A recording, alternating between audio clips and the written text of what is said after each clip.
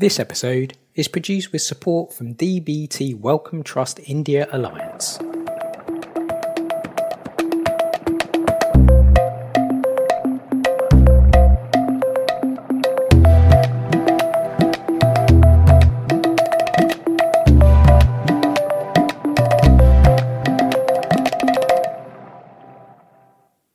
There's an abundance of resources in nature, sometimes hidden away from plain sight.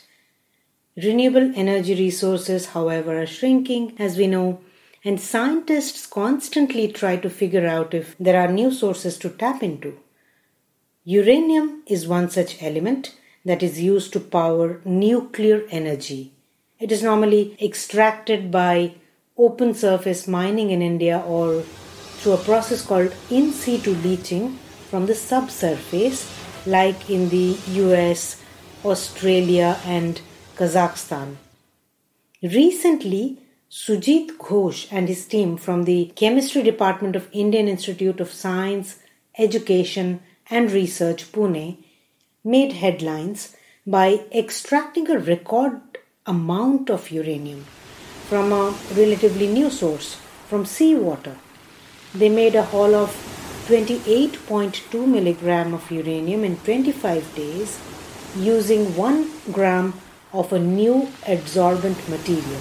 They call this material an ionic microporous metal organic framework, or MOF. Now, countries around the world have been trying to make a breakthrough in uranium extraction from seawater. Sujit and his team have designed this efficient material that has exceptional selectivity, it has a record capacity, ultra-fast kinetics and a long service life to extract uranium from natural seawater quite affordably. In this episode of the Nature India podcast series called I Am a Scientist and This Is Where I Work, join me, Shubhra Priyadarshini, as I take a deep dive into the depths of the ocean, literally, to understand this cutting-edge research. Now, the workplace I'm going to describe to you today may not appear unconventional to you at first. What's unconventional about a chemistry lab, you might ask? But the application of chemistry to potentially solve the world's energy crisis surely is offbeat. Keep listening as we hear from Sujit Ghosh about this new benchmark uranium adsorbent made in his humble chemistry lab. So we have here synthesized a material which can extract uranium in record amount compared to any other materials reported in the literature. But if you see that amount of uranium present in mines, that can go for maybe next 100 years. Okay, but if you need to think, what about after 100 years? Uranium in mines, that is going to finish, and then fossil fuel, that is going to finish within next couple of decades or so. So that is our importance of this research. Right, so seawater contains about 3 parts per billion of uranium. So there's an estimated minimum of 4 billion tons of uranium in the world's seawaters. That makes it about 500 times the amount of uranium we get in land-based uranium ores. How have you taken it a step ahead, advanced it with this new material? Yeah, like people saw the potential of uranium in seawater in 1960. My lab started from 2009 here, and this is one material we are making. It is called metal organic framework, relatively new wonder material. In fact, this material development started only last 2 decades and took almost like 1.5 year to complete measurement. So we got seawater from Juhu Beach in Mumbai. Okay, and then we checked all this efficiency of this material in our laboratory, but we are really excited that this material has real potential. The compound which we have prepared in lab is very unique. It can absorb uranium from deionized water as well as from natural seawater with the same rate. We collected the natural seawater from the coastal area of Arabian Sea. Actually, we 3 people went there to collect the water.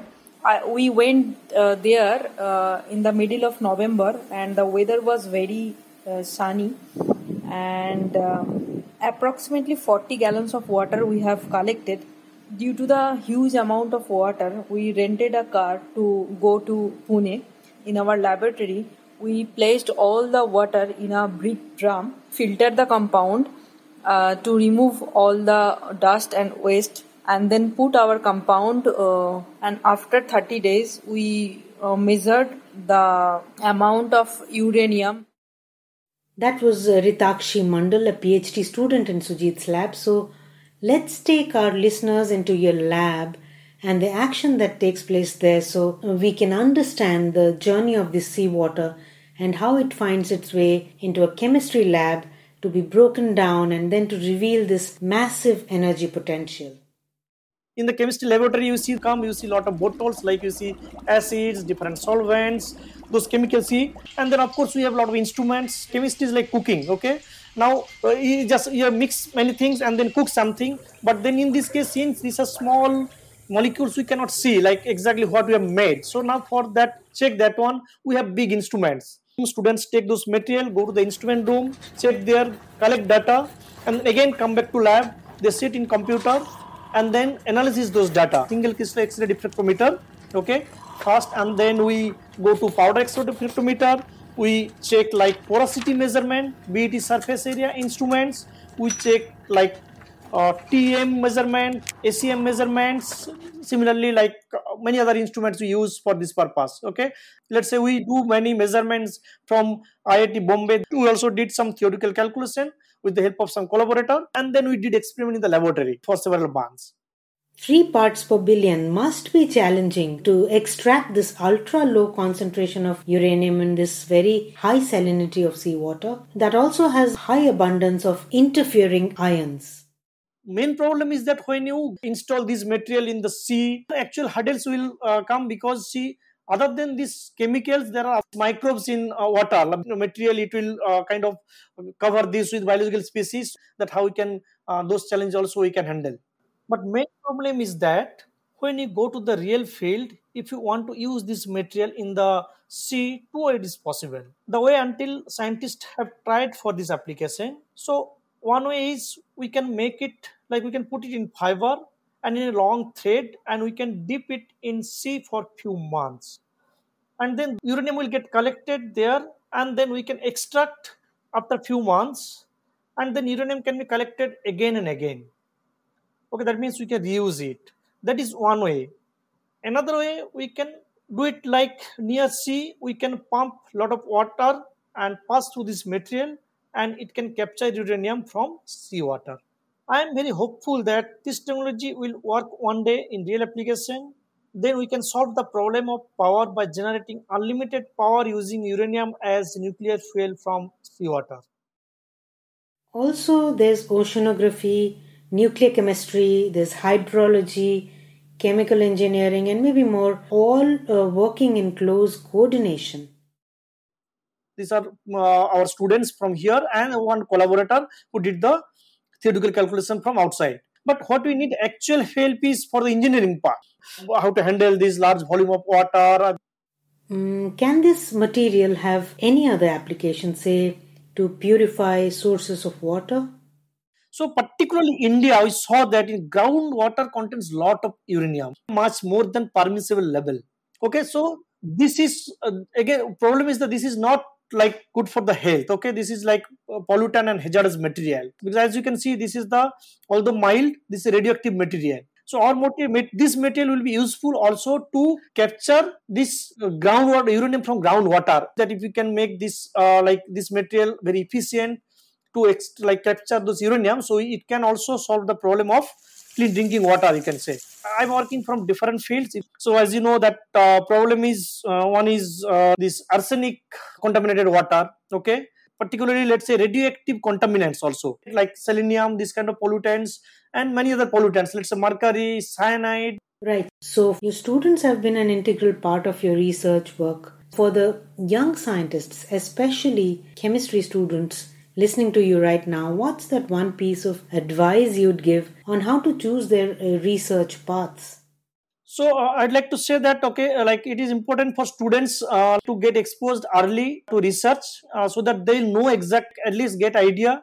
So what is the importance of which research, and they can even also guess that them is important is that try to enter in the research lab as early as possible, just to get exposed, so that when you join for PhD or something, you know exactly choose what kind of research to do, what is your actual interest. And with rising global energy demands and environmental concerns associated with fossil fuels, research in sustainable energy supply does seem like the research of the future where young minds can be invested. Sujit and his team's uranium recovery from natural seawater is at the cutting edge. If scaled up, this could offer a potential for nuclear energy supplies that can last centuries. So chemistry coming in to solve the world's energy crisis. That is interesting. If you liked what you heard, be sure to share this episode with friends and colleagues and check out our archives for more in both English and Hindi. This is Shubhra Priyadarshini signing off. I'll be back soon with another very interesting science workplace story. Keep listening to the Nature India podcast.